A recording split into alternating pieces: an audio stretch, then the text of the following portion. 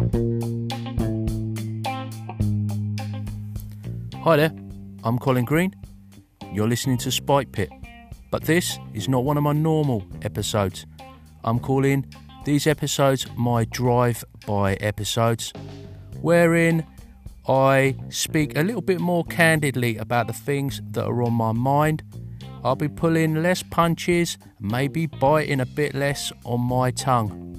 Now, if you think that's perhaps not such a good thing, then this is not the episode for you.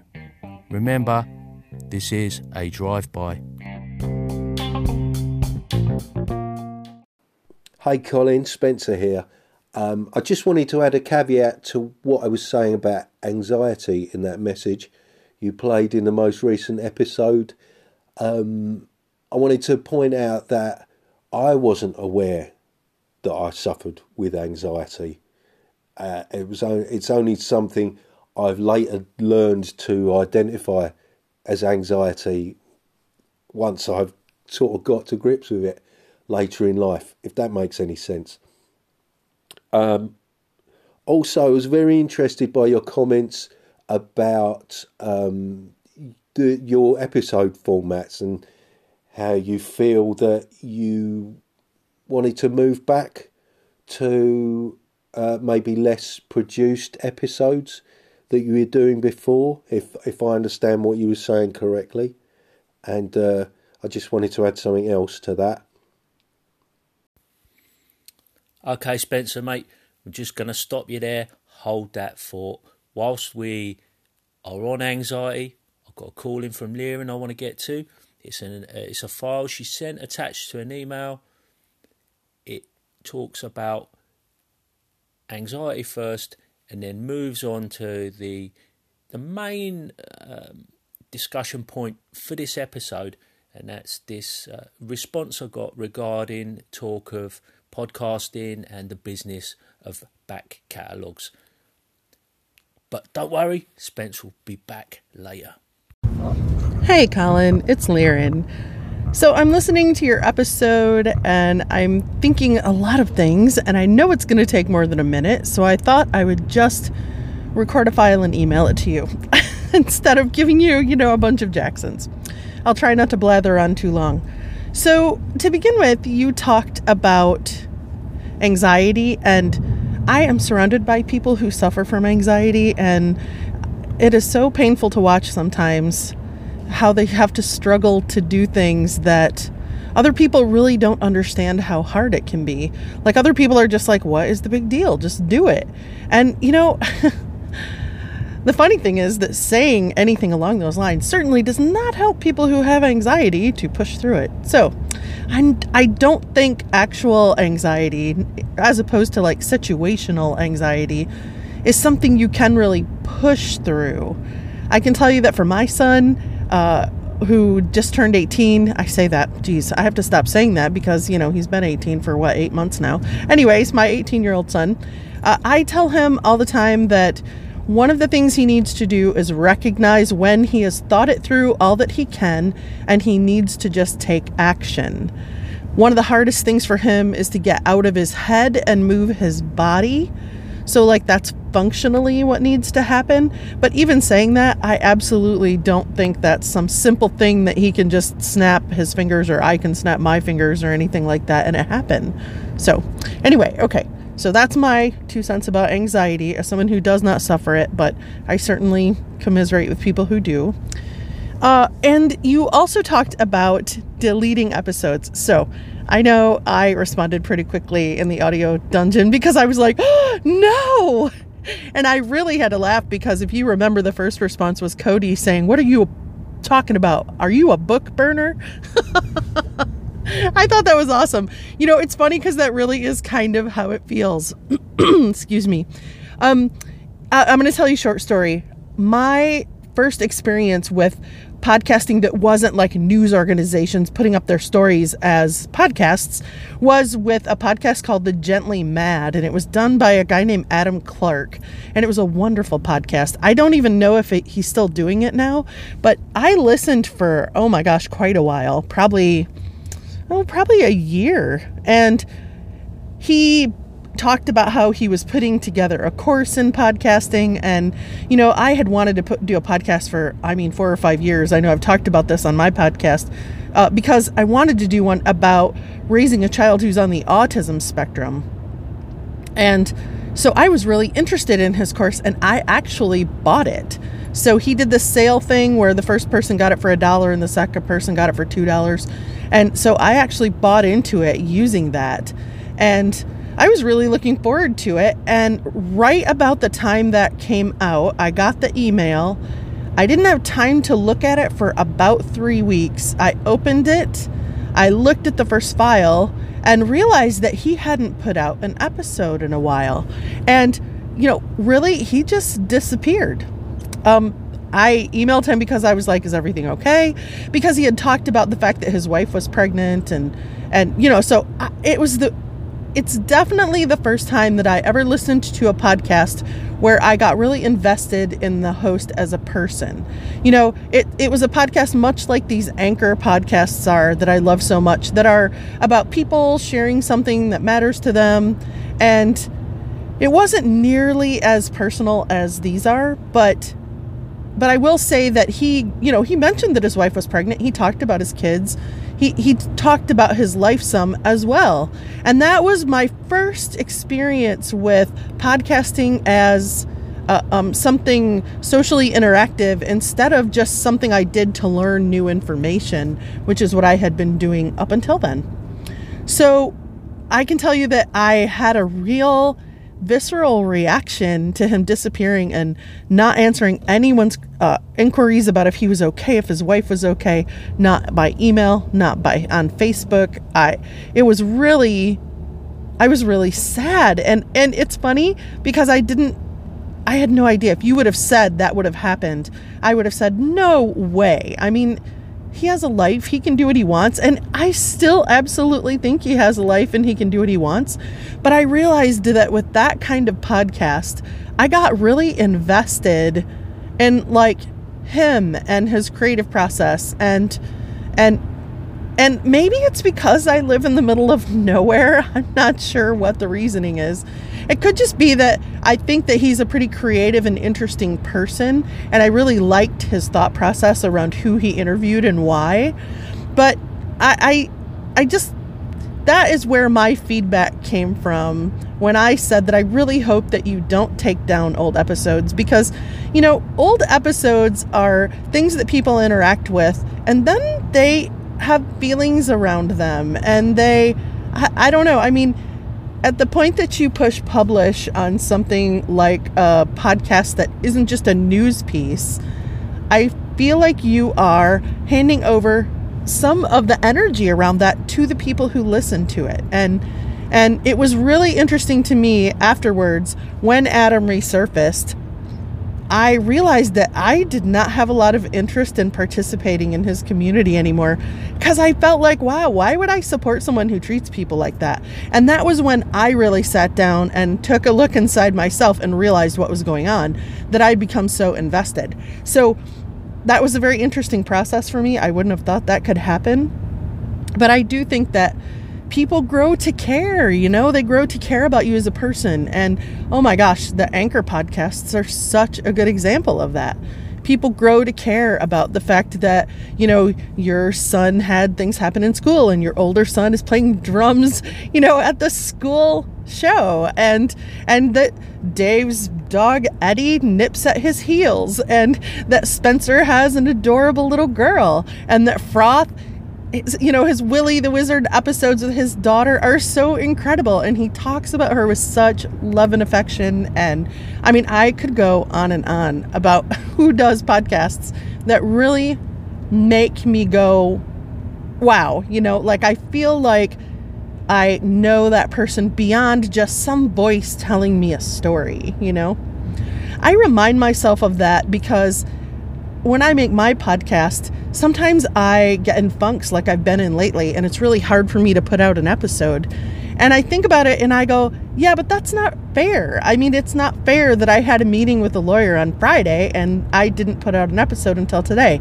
And yeah, I know I did the best I could, and I just hope people will be understanding about that. So anyways, all of that rambling to say, I think it's a much bigger issue than just, I need to delete some past things because I don't like the sound of them, you know? All right. I am loving your episode. I love your show, and I hope to hear a lot more of them. Thanks for your call in, Lieren.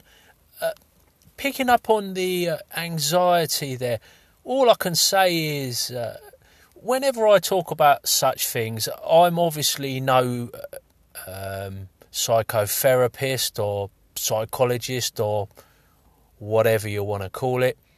This is just old Spike Pit telling you how it is from his side of the fence. This is just my personal experience. And pushing through, I felt when I talked about the pushing through, it was in no way a trivial matter. The example I gave there was pretty much a 15-year process. I'm in no way past the anxiety. I get anxieties to this day when I go visiting the in-laws, but by comparison to what it was all those years ago, it's vastly improved. And I believe some of that is to do with the fact that I kind of pushed against it. I didn't want to be hampered. I didn't want to be a slave to it. I still suffer, but I think I would suffer worse if I'd resigned myself to it and just sort of made excuses for myself and ducked it. I could have easily not gone and I don't know, made excuses for why I couldn't go there. But I do think that facing up to it in my case, I was able to, and it seems to have helped. The same with the online gaming thing. I was anxious about doing it. I would feel like a nausea, the sweaty palms. You get like a tension, and I find when I'm suffering with anxiety, I tend to get kind of short-tempered and snappy, irritable. And I felt like once I'd seen this pattern and identified it, I was able to work on it a little bit. But I don't know. I can't speak for what would have happened if I'd left it and just dodged it, because that's not what I did. So what can I say if I've got something wrong or I'm not on the money there? I can only apologise. The other thing, the back catalogue, I want to move on to that. Thank you for your kind words there, Lieren. I believe you talked about this yourself on your podcast quite a while back, this idea of people vanishing, and it's not good at all. And just sort of, I don't know, I think it was maybe Spencer was talking about a guy who puts stuff up on YouTube and then every now and then he just kind of tears it all down. I don't really know what that's all about, but that's not what my intention here is, and it's not about it's not just about going back and not liking how I sound. It's quite a bit more kind of complicated than that. I want to encourage listeners. I don't want people to sort of listen to episode 1, think that's a load of old rubbish, I'm not going to listen anymore, or I don't want people to be put off by some of the silly little short episodes I've got in there that I think are just way too fiddly. So I have got some ideas. It's looking like the content's going to stay up, but maybe I just work it a little bit differently.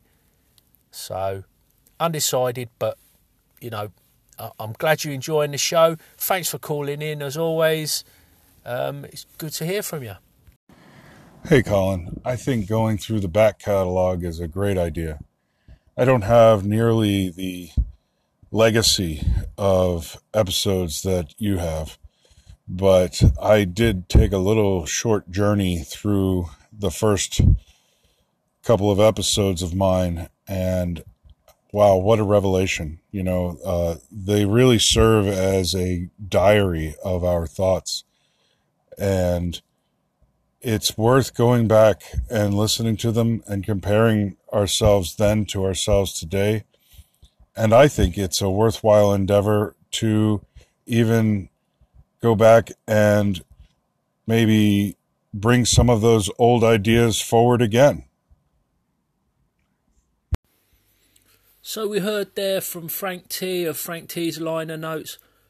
As ever, wise words indeed, and an interesting opinion. It's close to some stuff that people have said, but as always, everybody's got a little bit of something different to say, which is why I value these call-ins so much. The idea of going back, seeing how you've improved, it's something I quite like to do with old sketchbooks, and I was talking to my son about this recently, looking at old minis and figures that even he's painted now. I was getting out figures that I've got from when I was 10 years old, some of the first miniature painting I ever did, and I've kept them. And it's interesting for him, it's interesting for me, and in a way we're talking about something that doesn't span anything like that amount of time. But 220 episodes nearly is quite a lot. It's quite a task to actually go back and listen. But the exercise does seem worthwhile to me, especially as it seems some of these episodes have still got life in them. I said people are listening to them. Folks don't want me to take them down. So there must be some merit there. And perhaps, like Frank is saying, I could revisit some of those episodes. And that is exactly what I'm doing. Spurred on by people calling in, going through the back catalogue and things like that. So, yeah, it's going to be an interesting project. I've got some ideas, and want to thank Frank for his calling. Continuing on then with this subject of back catalogues, I've got a call in now from fellow Purple Worm, John Large of the Red Dice Diaries. Let's hear what he's got to say. Hey Colin, it's John here from the Red Dice Diaries. It's 6:15 or some godforsaken time in the morning, and I'm waiting for the bus to work. Just been listening to your latest drive-by on the way down to work. Although I see it as usual, I'm a little bit late to the party. I'm glad the other anchorites persuaded you not to delete your back catalogue, or at least to hold off for that. And if I can say, I think you should take the idea of deleting your back catalogue, screw it up tightly into a little ball and throw it firmly into the bin with books with massive margins and all the other stuff we've been jokingly talking about throwing in the bin recently. And the reason I say that is because even if the podcast is very different now, or you end up repeating yourself, listening to the back catalogue and being able to go back and pick things up like that is one of the great things about having a podcast stored online. And also it charts your development as a podcaster. So I think it's really interesting for many reasons, but also from like a developmental point of view. And it means that maybe people who are starting out to listen to sort of like the slicker modern sort of episodes can sort of look back and say, oh yeah, well that's not how everyone starts, so they won't get discouraged. Now I've also got to apologise quickly because when I saved the last segment, I saved it as part 2 because it's early in the morning and I am tired AF. I apologise as that, so I'm going to save this as part 3, but don't go looking around for some phantom part 1 because it ain't there. But I really enjoyed the episode, and like I say, I'm so glad that you've decided to keep your back catalogue for the moment, since I really enjoy dipping into it every now and again to catch up on some vintage Spike Pit. Take care, dude. See you soon. Now, this is interesting, what John had to say. I usually find what John says is interesting, but on this occasion, admittedly, it was echoing a little bit what Frank said, and to a certain extent, Lieren and some of the other folks. But what I'd never in my wildest dreams occurred to me was this idea that somebody might listen back to some of my earlier episodes and gain some kind of inspiration, or I forget quite how John put it there, but, you know, take heart in knowing that, you know, I started out with a pretty simple format and no real bells and whistles or anything like that. There's all sorts of mistakes, loads of filler words, funny acoustics, various things, and I've got to say cheers for that, John. That was a real eye opener, and probably for that comment or calling alone really makes me makes me think twice. But there you have it. Hold on, I'm forgetting someone. I hope he's not still holding his breath. When I first started my podcast, I was very much concerned with what I was bringing to the table, or rather not bringing to the table. So I kind of focused on creating something that was going to be entertaining, even if it wasn't informative. So I was very much thinking in terms of skits, sound effects, putting beds beneath what I was saying and stuff, just playing around with the format. Obviously, as I've got a bit of experience under my belt, become a bit more relaxed, talking off the cuff and just feeling that I can be informative. That sort of aspect of the production has fallen away, and I feel much more, there's a looser feel to my podcast, I think. I'm certainly not hung up on trying to be funny, although, you know, that happens. I hope. Anyway, but there you go. So thankfully, he didn't expire. That's Spencer, aka Free For All, and as you know, his podcast is Keep Off the Borderlands.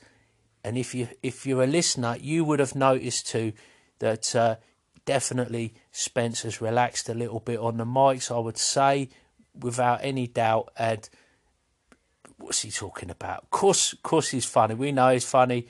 I find Spencer hilarious. It's a very kind of what would you call that style of humour? I don't know, just funny. This always happens. If I try and overthink something, the wheels just fall off. And on the subject of overthinking stuff, yeah, I think I'm gonna stick with going back to the slightly more straightforward podcast.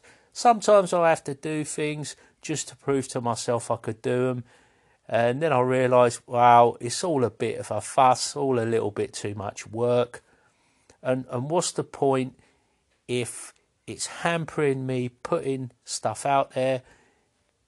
And at the end of the day, I've kind of had the feedback that people are more interested in the content than they are in the polish. A lot of people listening to Anchor just enjoy the honesty and the kind of no frills approach. So, nuts to it. I'll just give the people what they want. Oh dear, oh dear. I'm crashing this episode a little bit, crashing it out a little bit, because I know Josh B. Beckelheimer, he's run out of podcasts to listen to. He's put a request on the Discord for some people to publish some episodes. So look, don't say I haven't tried to help you out, Josh. This episode forced through ahead of schedule just to keep you happy, mate. How about that? I can't say fairer than that. And of course, none of that would be possible without the call-ins. Mentioned Spencer already. Lieren of Updates from the Middle of Nowhere. We had John Large of Red Dice Diaries. Of course, we had Frank Turfler, Frank T's Liner Notes. Am I forgetting anybody? No, I think that's it.